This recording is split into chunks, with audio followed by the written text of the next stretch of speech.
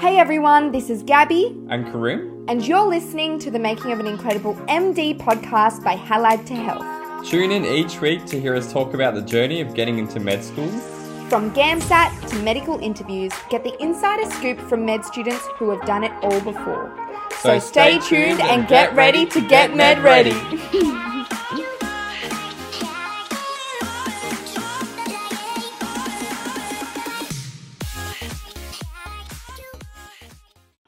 Hey everyone, and welcome back to the podcast. It's Gabby here, and I have another episode of our interview series for you. But before we get in, I will just do an acknowledgement of country. So I would like to acknowledge the traditional and rightful owners of the land in which I am recording today. That is the Yorta Yorta land. I would like to pay my respect to the elders past, present, and emerging, as well as pay my respects to any First Nations people who are listening to the podcast today. So we have another mock MMI station for you today. It is a standard 1 minute reading time, 5 minute answering time. The student is Humphrey and I am the examiner. And the opening statement goes like this. Dr. Bob is a GP who you are working with in a remote community in Northern Victoria. Some patients present to Dr. Bob with osteoarthritic disease which causes joint pain.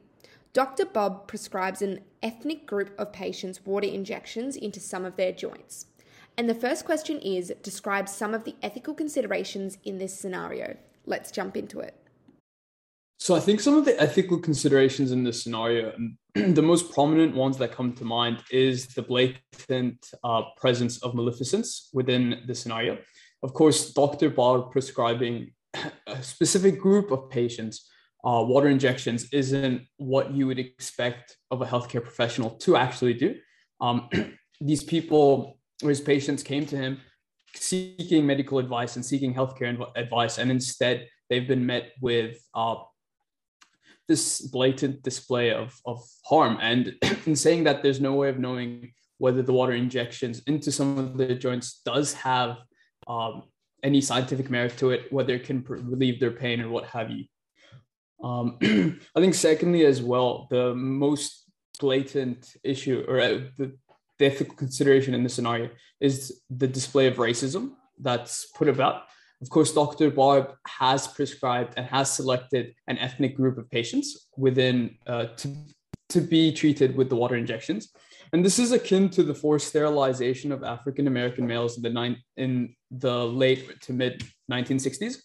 And so this prescribing of something that is not actually efficacious and isn't an actual treatment to a group of people without their knowing and without their consent, assumingly, is quite harmful and it's quite troubling.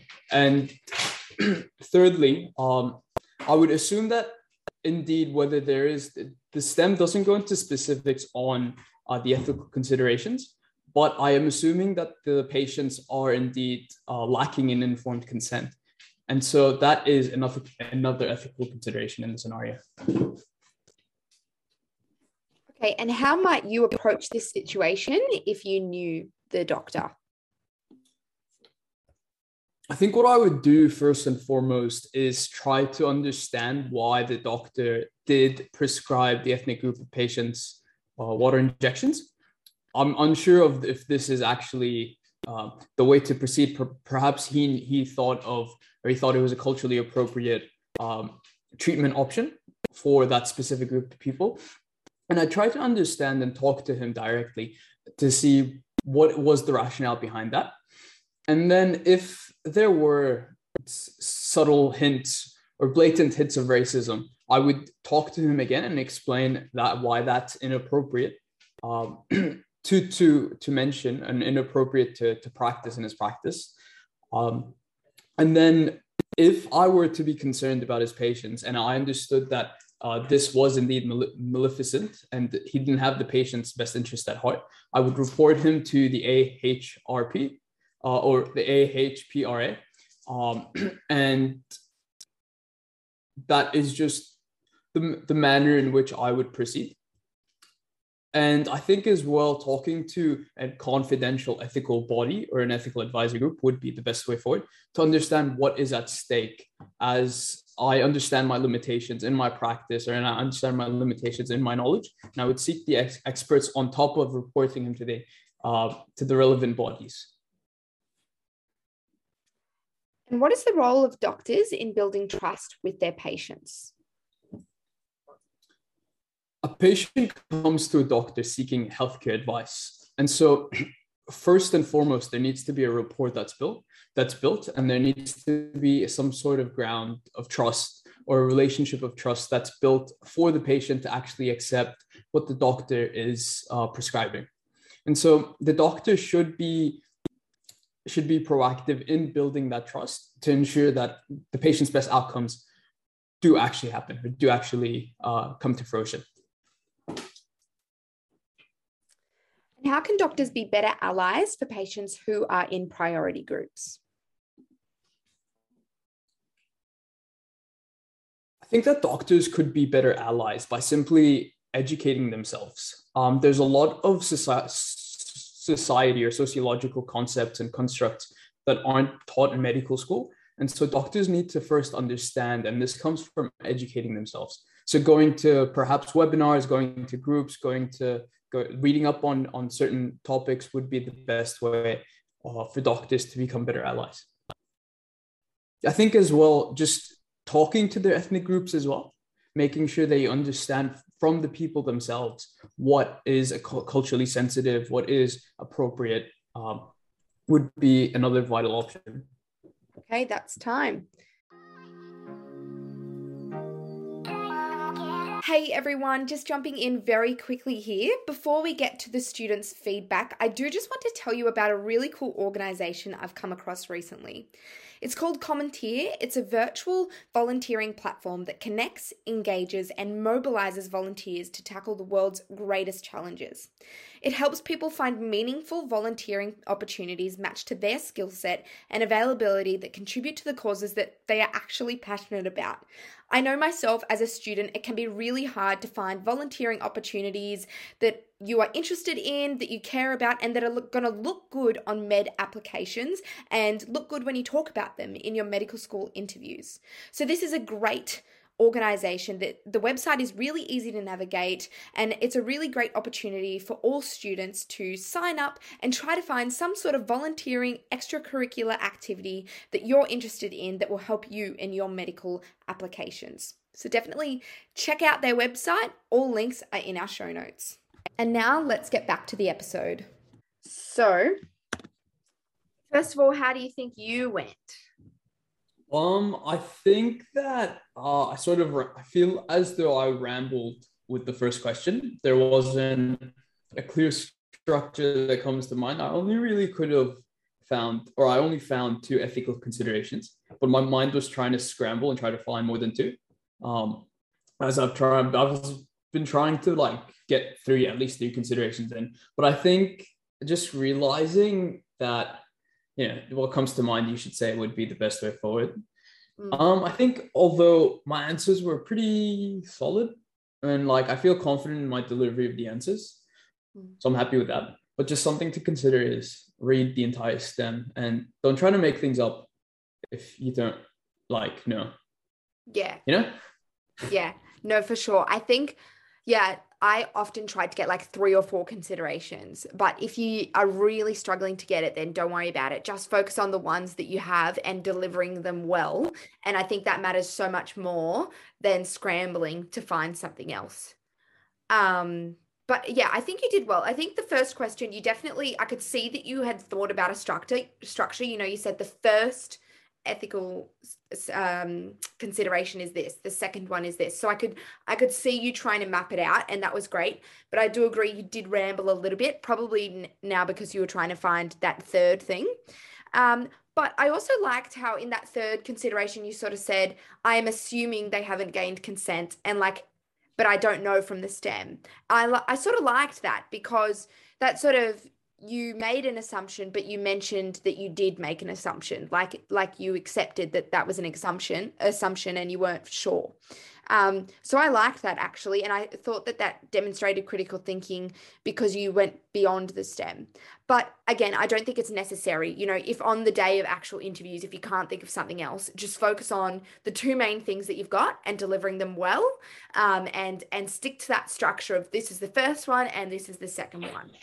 And I like how you also said like this is more pertinent, or this one is more important. I think that's really great when students say that, like, this one is the most important consideration because it has the most harm or whatever. And it also shows the examiner a little bit about you and your priorities as well, if you think one thing is more important than the other. So I definitely, if you see something is more important or that the examiner should care about something more than the other, definitely mention that, and go with that. All right, cool. Thank you. No worries. But overall, I think you did quite good. It was a tricky scenario, very juicy, and I hope it never, ever happens in real life. But you handled it well because there was a lot, but at the same time, not a lot to go off of. So I think you got the main things down pat, and you sort of came across quite well educated and aware, which is awesome.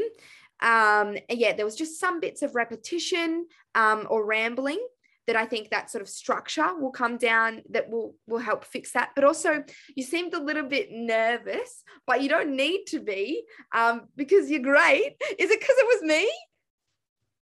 I think so, Gabby. The truth is I have a crush on you. No. Oh God, I'm gonna have to edit this so much. This is going on the recording. Good. Let's make it spicy. No. I thought that'd be the case, and that's totally fair. I used to get really nervous when I practiced with my friends. I think I was trying hard not to laugh, and I may have come across as like nerds. Yeah, that's totally fine. Look, on a scale of 1 to 10, how much would you rank it? I think. Well, I'm going to give you a mark out of 20. Okay. So I'll send it to you. But I think it'll be pretty high because you were educated, you sounded educated, you got all the main points. You answered the questions, because that's the main thing that I think students don't do, is they skim around the questions because the questions are hard. But you attacked the questions head on. Everything you said was valid. There was just some rambling, some structural issues, but that's not a big problem. And there are some things that I sort of mentioned in areas to improve that you could have brought up. So question 3, the question that was about what is the role of doctors in building trust with their patients, I think you could have fleshed that out a little bit more, focusing on, patient safety. If the patient doesn't trust their doctor, they might not disclose some information, and that can lead to, knock-on effects for their health, and things like that. You could have really included some more sort of empathetic statements in that, I think, to really just bump your response from a high response to an extra high response, or whatever's above high. Yeah, I think the thing is, right, like there's only 5 minutes, and I'm like scrambling so hard to like get like 3, 4, like all 4 questions in. Like I wanted to go into detail and go into specifics of that question, but I felt like I was trying really hard to get through that last question because I thought I ran out of time. I think that's fair. So like, what are you? Yeah, so what I used to do is I used to try to do less time on the first question, like the opening question, because often it's quite broad, and the things that you're going to bring up in the first question will probably get asked later on anyway. So you have the room to sort of, don't, not complete the question to the best of your ability, but just try to, in that reading time, really come up with a solid structure so that you can answer that opening question in a minute. Okay. And then it gives you more time to focus on the other questions during the answering time. And yeah, I think that really helped me because it also stopped me from rambling with the first bit. It made me get out the most important points as quickly as I can. So I think that'll help you as well. Okay, so that concludes another episode. of our mock MMI station mini series. I hope you learned from the student the responses they gave and how they tackled the scenario, as well as learned a bit from the feedback that I gave the student, sort of what other things I was thinking about that could have added to their response. If you have any questions about anything we discussed today or anything about medical interviews at all, please feel free to reach out. All of our emails and links are in the show notes, and make sure you keep an eye out on our mock MMI weekend rounds, which are coming up very soon. See you next time. Thank you for listening to the Making of an Incredible MD podcast by Hallad Health. Please like, share, and subscribe to help spread the word about our podcast. And we'd love to hear your feedback. So send us an email or message on Facebook. All of our links are in the show notes. Thanks. We'll see you next time.